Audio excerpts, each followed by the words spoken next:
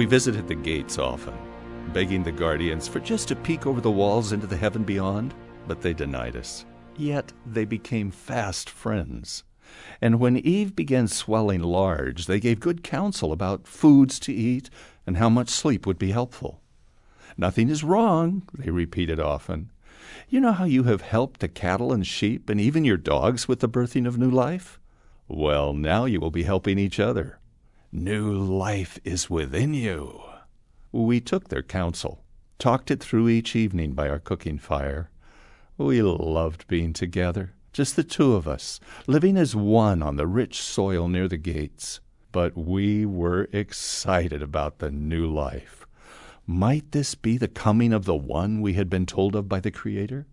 Was this the one who would bruise the serpent's head?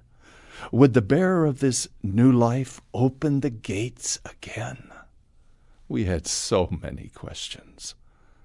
On the day when the new birth arrived, we had prepared just as the guardians had counseled. Soft blankets of lamb's wool, several pails of warm water, all placed perfectly in the protective shade of the spreading banyan tree.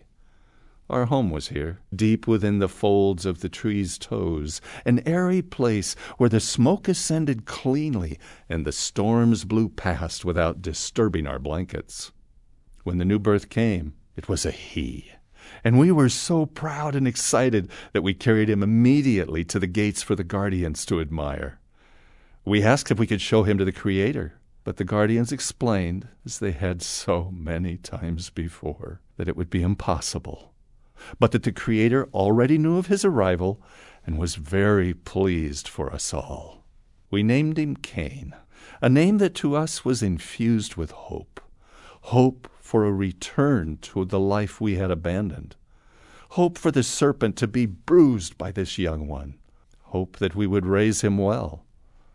Hope for forgiveness and restoration. He was beautiful.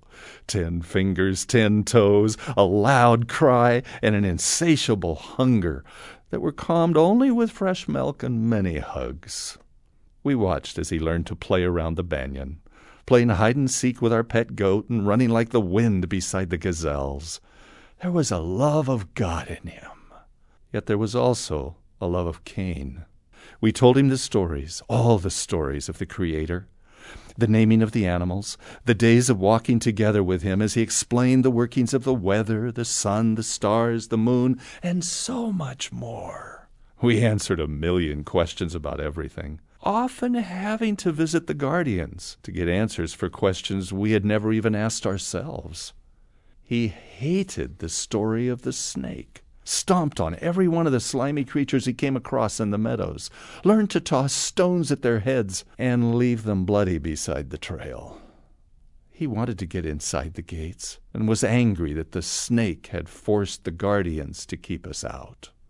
We taught him what we knew of the Creator, and he fell in love with the person we described. Yet there was always a shred of doubt in his eyes, as if he was blaming us for stealing his freedom.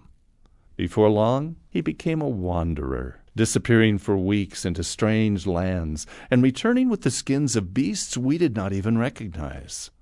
When his brother Abel was born, he thought only of Cain and was angered by any love we gave to the other.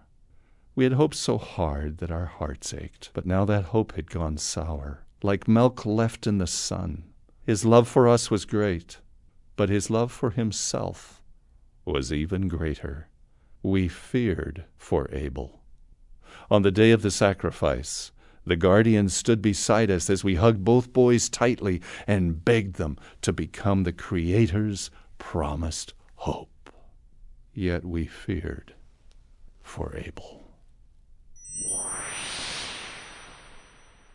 Have you ever wanted something so badly that it made your side hurt?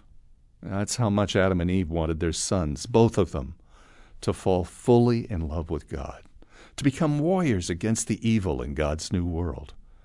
They prayed for their sons many times each day, as we pray for our own children. You are a son or a daughter. What would you love to have your parents pray for you?